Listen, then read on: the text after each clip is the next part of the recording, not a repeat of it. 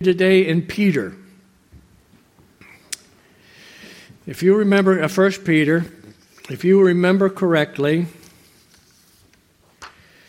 we had been in this section dealing with submission, obedience to authority, recognition of authority.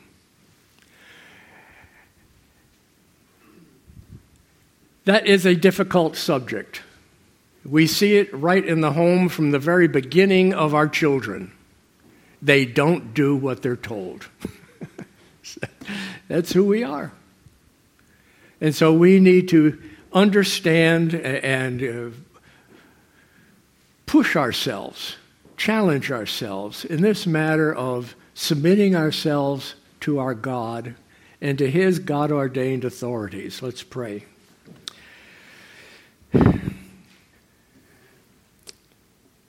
Father, knowing your word and doing it are two different issues. The struggle to understand what your word says, and then its implications upon our lives. How to do that which is good, I find not, says the apostle. He finds a law. When he would do good, evil was present with him. We suffer that. We need to learn to deal with it and overcome our natural inclination to turn away from your will. So give us that strength, give us that understanding, give us the determination to honor our God in every circumstance of life, and we ask it in Jesus' name. If you're in 1 Peter chapter 2, your Bible might have something in it that says, Christ is our example in dealing with authority.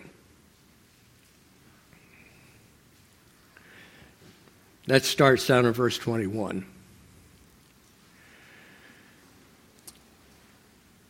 So far, he has laid out for us our responsibility to governmental authority. Pastor Dave has been preaching to us, teaching us governmental authority. It's established by God from the very beginning. Governmental authority is established by God.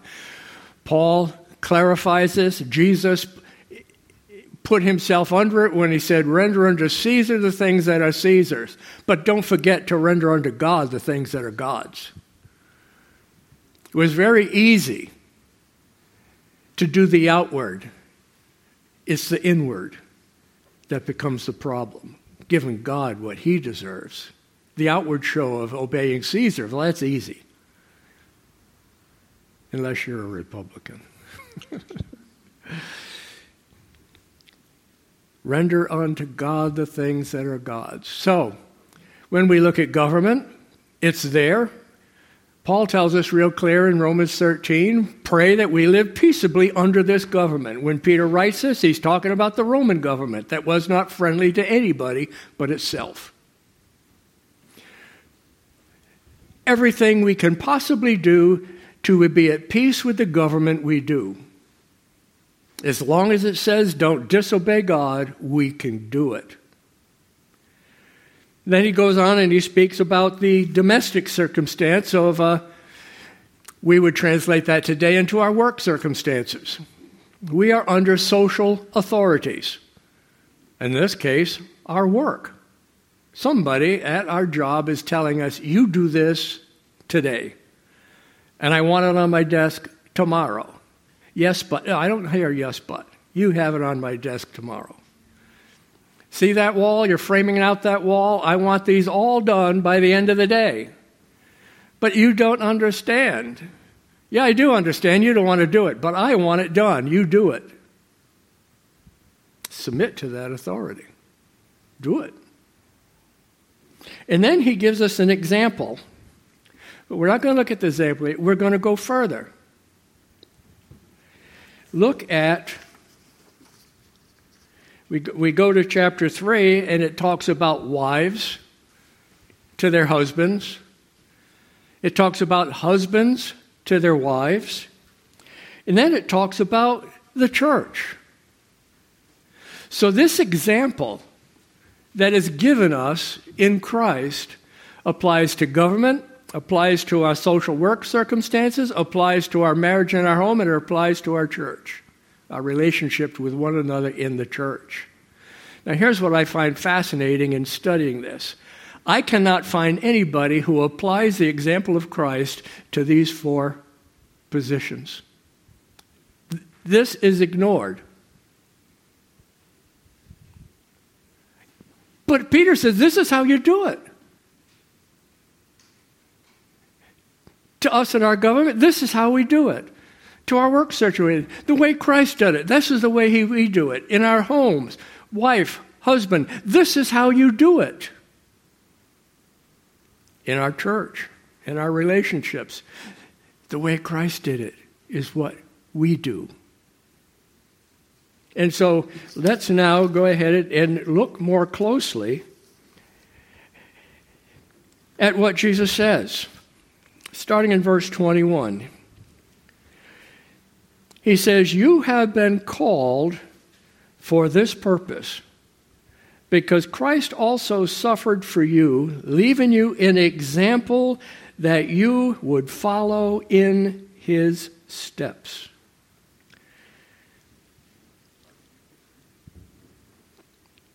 For to this you have been invited.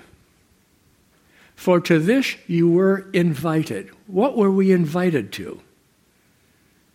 You were invited to follow the example of Christ, who suffered injustice for you, leaving you an example. Here's how you do it, folks.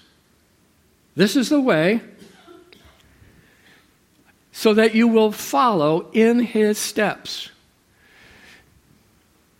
In the early language, this would have meant in the classroom, everybody has a slate and a piece of chalk. And the teacher writes the alphabet. Maybe the first time all in capitals. The student now takes that slate and puts their chalk right on the beginning of the A and follows up exactly like the teacher, follows down, makes the cross just like the teacher did it. That's what this following in his steps means. It's exact. The other example that we use in the language is the steps. How big are his footsteps? Not big enough for us that we cannot follow. Well, hey, those are pretty big steps. Yeah, well, stretch. Stretch. Get ready. Do what you have to do. You're going to have to make that step. Just like Christ made that step that he had to follow. What did he have to suffer in order to accomplish God's purpose for us in Christ? So follow in his steps. Now we have to take this and apply it to government, to work circumstance, to wife to husband, husband to wife, church member to church member. What did he do? Well, let's look at it further. He committed no sin. And yet, we know he suffered for it. There's the first thing to look at. He suffered no sin, but he suffered because of it. The injustice. If you look earlier, they slander us. They were slandering this early church, these early believers, saying things about them that were not true, making them the scourge of society. They weren't. But they had to bear under up those accusations. How did they feel to be abused? How did it feel to have your church made fun of, your faith made fun of? Oh, you people just lean on a crutch. This Jesus, what foolishness. What's the matter with you? Get a backbone. Stand up on your own 2 feet. Wimp. Nasty, horrible things they say about us that they said about him. Who committed no sin, and nor was deceit found in his mouth. This is interesting. this word deceit, we know what deceiving, we're deceiving, but it's deceiving to gain something. In Jesus' teaching of the word, he did not present it in a way that there was an ulterior motive. It wasn't a bait and switch thing. He was clear. He was precise in what he said. There was no deception. There was no fishhook. There was no trick, no trap in his presentation of God. And yet he suffered for it. God, I've honored you in absolutely everything I'm supposed to do. Why am I suffering? Why do I have to go to this cross? Now, he knew why. But we would say, why? Why are they abusing me? I haven't done anything wrong. I haven't said anything wrong. I'm not asking them to church to get their money. I'm asking them to church to hear the word of God. And yet they malign me. They abuse me. They laugh at me. I'm the laughing stock at work. I see them. They're all talking. They look over here and they talk. It hurts, God. There was no deceit found in him. And while being abusively insulted, he didn't utter insult in return. And while suffering, he didn't offer up any threats. Keep in mind that in the whole context, we're talking about speech. What people say about us and how we respond to that speech.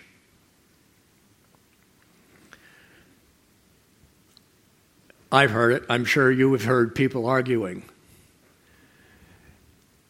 You bumped into me. No, you bumped into me. You took my parking place. I've been waiting there with my flasher on, and you pulled right in there and you took my parking place. You blank, blank, blank, blank. What the blank is wrong with you? How do we respond with that? Your mother wears combat boots. Something nasty in response.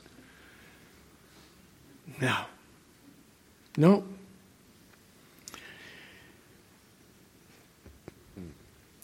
Reviled, slandered, abusive, insulting speech. I'm sure you recognize this passage is going back to Isaiah 53, where he opened not his mouth. He didn't respond with insult. Suffering, he offered not a threat. If anybody could have legitimately offered a really true threat, it would be him. He didn't, and therefore we shouldn't. Remember, this is an example for us to follow. In government, in workplace, in the marriage, in the church. How did he do this? Suffering, he offered no threats. But what did he do? He kept entrusting himself to him who judges righteously. That is a secret. That is a secret to bearing up under these insults, under these hurtful circumstances. The word entrusting here is like a prisoner. The prisoner is taken captive and given over to the judge. The prisoner has nothing to say. The judge will make a decision. Christ gave himself over to the Father. Yeah, listen to what they're saying, but God, I'm going to trust you to make the decision. Their condemnation doesn't count. Your relationship, your thought of me, you count.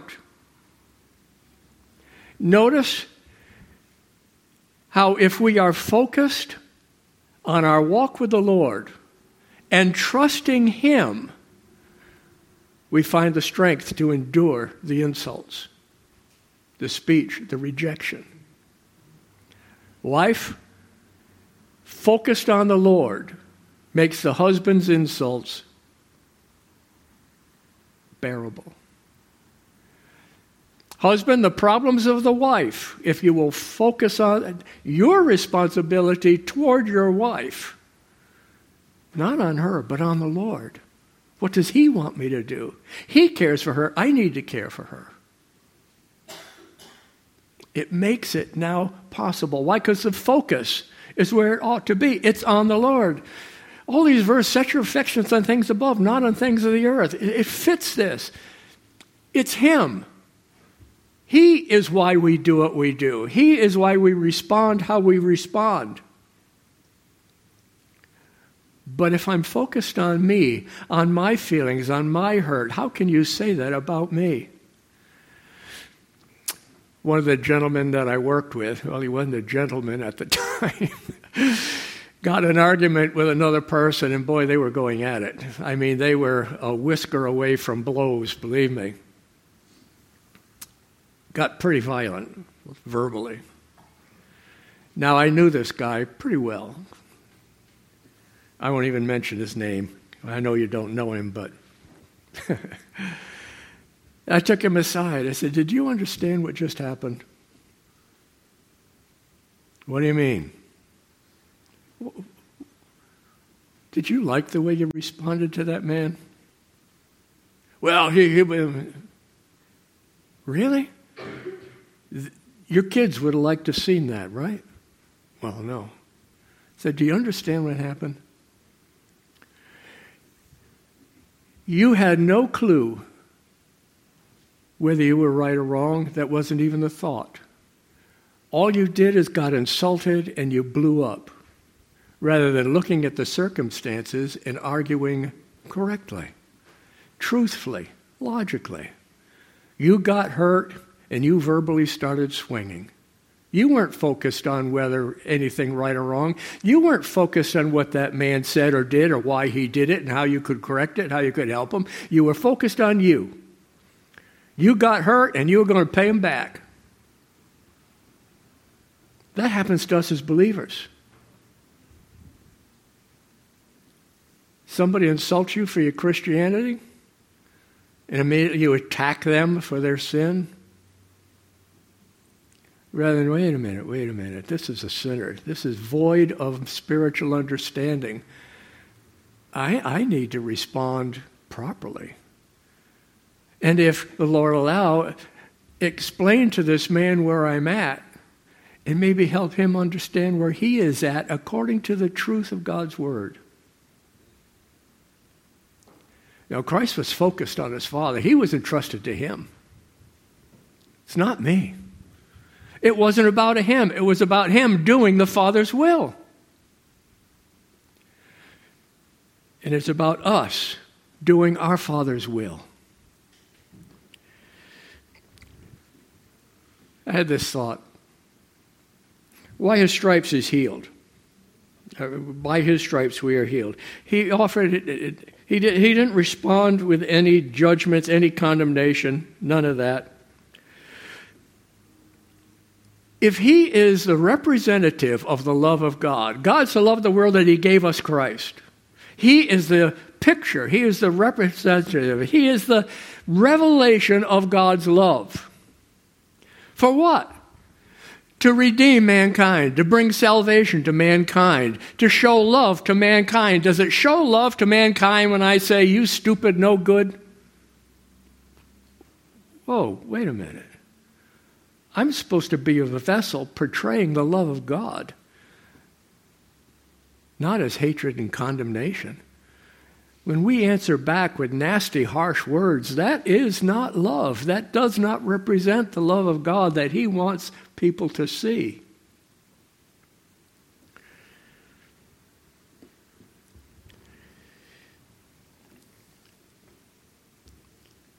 He committed himself to the Father, who judges righteously.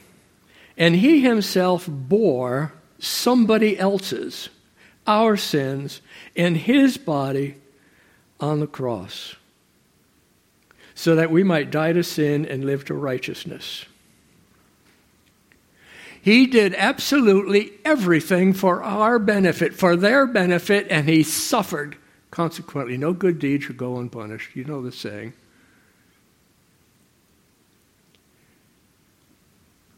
We have a commission to take the gospel to the ends of the earth, to make disciples. We cannot make disciples if we're fighting with them and insulting with them. Can't do it. If it's all about us and not about Christ, we're going to fail. He took our sins. We take their abuses so that we might win them to Christ. Remember, when we read earlier about Peter, this is a book of suffering. Why were they suffering? Because they were weird in the present society. They were different. They stuck out. It went through society, through the culture. Look out for these people. They've got a God we never heard of. They believe this God loves them, and they don't have to do anything except trust Him. And some of them were actually physically harmed.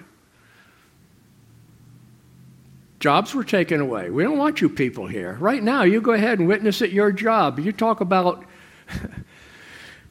an opposition to some of the current social morals, and you'll be out of a job. First, you'll be warned, you'll get a strike. 2 strikes, 3 strikes, you're out. With them, there were no strikes. You're a Christian, you're out of here. Keep in mind also, these people, when they believed, they were baptized. They made this public statement. They also got together regularly in the temple. They had the Lord's table regularly. These people eat the body of Christ and drink His blood. What a bunch of idiots these guys are. This is the culture they lived in. I rejoice that we live in the culture in the country we live in, and it is killing us. Christianity is nothing but a social, moral thing that you do. If you go down south, it's not quite as bad as it was. I have conversations with pastors down in the south. Church is what you do. Church is what you do. Oh, yeah, okay. Your social standing is, in some cases, what church do you go? Well, I'm the Presbyterian. No, I'm the congregation. No, I'm the Baptist. But Christianity is just a social thing that you do. In many cases, the words are there, but the life isn't.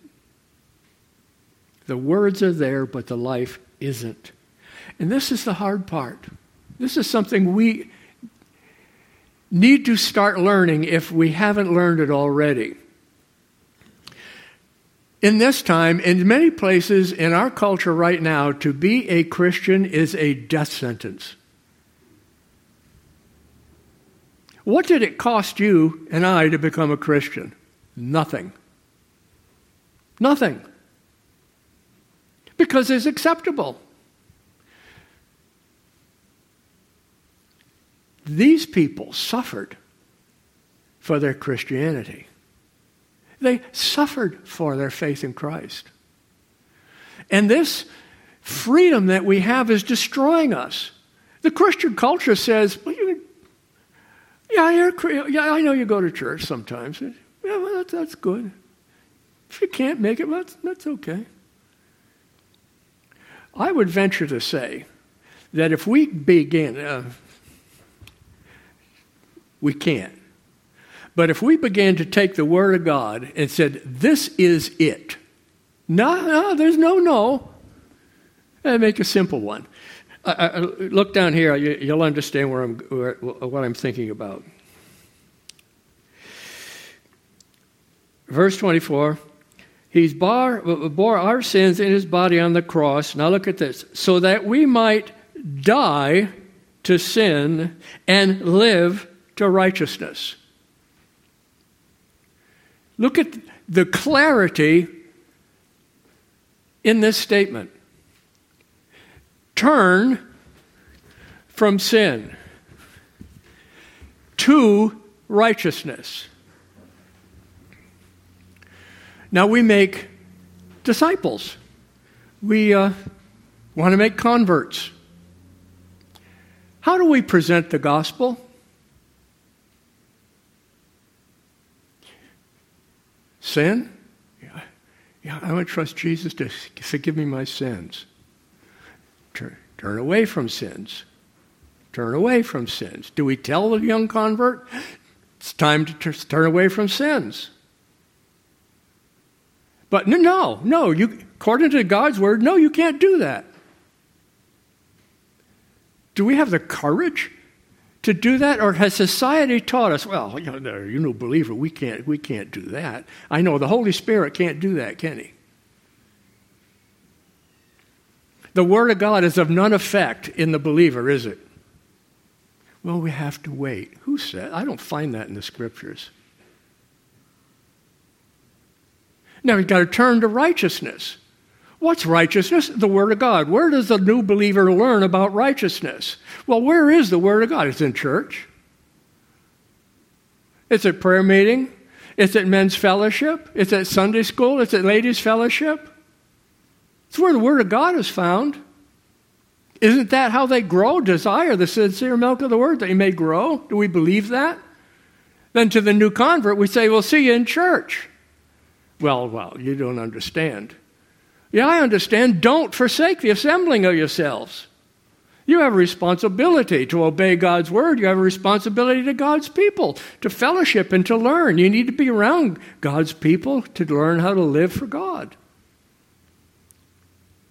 I don't want to get quite that hard. Yeah, you'll suffer for it if we do. Most of the Christian community will totally reject us if we take that stand. I've told you, maybe collectively, maybe individually, the church I came out of in Illinois, this was the pastor's position. As a believer, you either follow God's word or you don't. There's nothing in between. There's nothing, we have to understand. Yeah, I'll wait. We'll wait on you to respond, but you will respond because this is what the Word of God says. That was Peter's attitude. You turned from sin, you turned to righteousness. There's nothing in between. And that's what these people had done. Why? Because it cost them to turn from sin to turn to righteousness. They stood out in society. They were maligned for it. They suffered for it. How did Christ do it? He turned himself over to the Father. Father, you judge righteously. You know the truth of this matter. I'm going to follow you. I'll do what you called me to do. And we must do what we are called to do, to be witnesses of Christ, to proclaim his glories, as Peter says earlier. By his wounds, you were healed. Healed from what? Healed from the sin that you would live in. How are we healed? There's a whole group that believes this healing here because this word is used habitually in the New Testament for physical healing. But in the context, it's healing from sin. That's a spiritual thing, not a physical thing. So by his stripes, we are healed. Keep in mind this picture. The man with the whip, the soldier who had the pleasure in his mind of whipping Christ, laying open his back. The man being whipped, Christ, is there to save that man. That's how severe his position and the sin position, the world position is.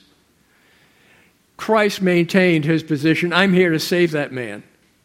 Not to malign him, not to condemn him, not to rise up and strike him dead. I'm here to save that man. What he's doing to me, I'm taking his sin on my own back. I'm taking his sin on my back that he can be saved. The word here for healed is be made whole. It's a term often used contractually between two parties. Once all the stipulations of the contract have been met, both parties are made whole. It's complete. It's finished. Peter uses this word of physical healing. The woman with the issue of blood, what happened? She touched Christ's robe, and what happened? The blood stopped. It was over. Done. The blind man, he was blind, and now I see. It's abrupt. We are made whole with Christ, with God, through the blood of Jesus Christ, through his sacrifice. We are whole, complete. Everything that needs to be done is done. I have to think about that regularly, because when I look in here, I have to doubt. But then I look to him. There's the comfort. I'm made whole in him. I need to live that way. I can live that way. He's given me that ability in the new birth, in the Holy Spirit, the new life. I understand I can do this. But you see, knowing and doing are two different things. Knowing's the easy part. Doing it, that's where it can get a little rough. Lord, how long am I going to have to bear up under their insults? By his wounds you were healed, for you were continually straying like sheep. Dull-witted. Dull-witted sheep. But now you've returned to the shepherd, the guardian of your souls. Our souls. Go back to Genesis. That body laying there, Adam laying there, made out of the dust, complete. There he is. No life until God breathed his life into Adam. There's the soul. The word breathed is used as big, and we naturally just assume that's air. Was it air or was it life? The picture, breathing in, I understand that. No, God gave that thing, that dust in the ground, life. He is the guardian, the caretaker, the overwatcher of our souls. You were straying. We all know that. You were straying. And look what he did for us. They are straying. They don't understand. They're dim-witted when it comes to spiritual things. They don't understand. They don't comprehend. They reject us. They abuse us. They don't want anything to do with us. And yet look what Christ did. We need to have his thinking toward them. Suffer the abuse that we might win some. He's the shepherd, the guardian, the overseer of our souls. But now you have returned. This little word can give us some difficulty. We've returned. Have we? I say returned. If we say he returned, we expect, okay, hypothetically, pastor returned. We expect to see him. He returned. That's not what this word means. We're on the path.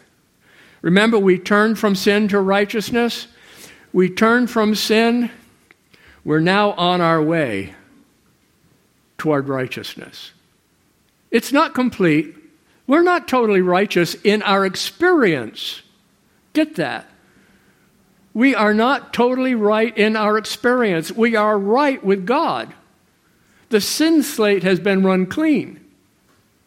There is no condemnation to those who are in Christ Jesus. There is none. Why? Because there is no sin in God's eyes. But we are disobedient children.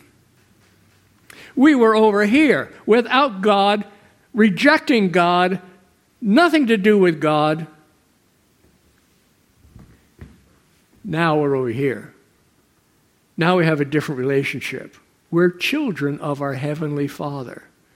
And he treats us, disciplines us as a loving father in the flesh disciplines his children. We are not disciplined for condemnation. We're disciplined to learn how to live righteously. It's hard at times to keep that straight if you're somewhat of a perfectionist, if you expect high things from yourself. and we fall on our face continually, it's good to remember this. We are not complete yet. We haven't finished the course. We got a lot to go yet. But we've turned. We've turned toward righteousness.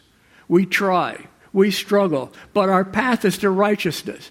We hunger and we thirst after righteousness. At times we have to be totally satisfied with the imputed righteousness that God sees us in. We have to trust in that. Oh, how I wish I could be like I know I should be. But I also take comfort. Not that I excuse myself, but the Apostle Paul, he hadn't made it yet either. He still felt the wrong when he would do right. He found that law in him. When I would do good, evil's present with me. We need to learn to live with that. Not excuse the evil. Confess it. Put it aside. Turn away. Get back on toward the path of righteousness. Turn, if you will, in the 3rd chapter.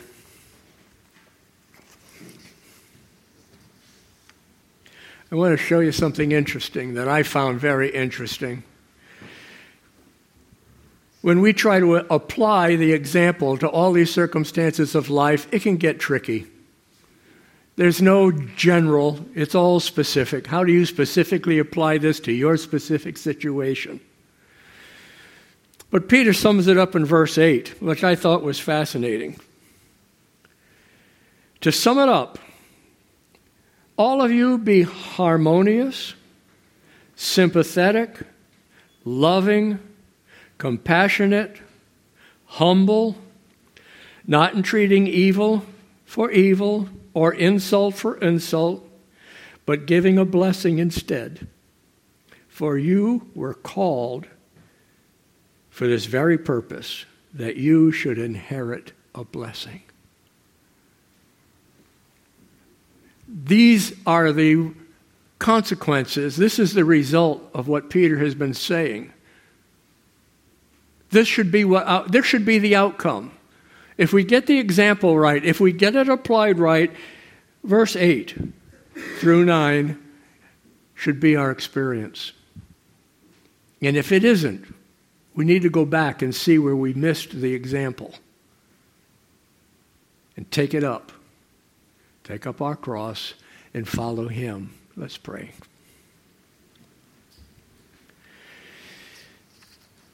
Father, thank you for your word. It is so instructive. It takes us far beyond ourselves.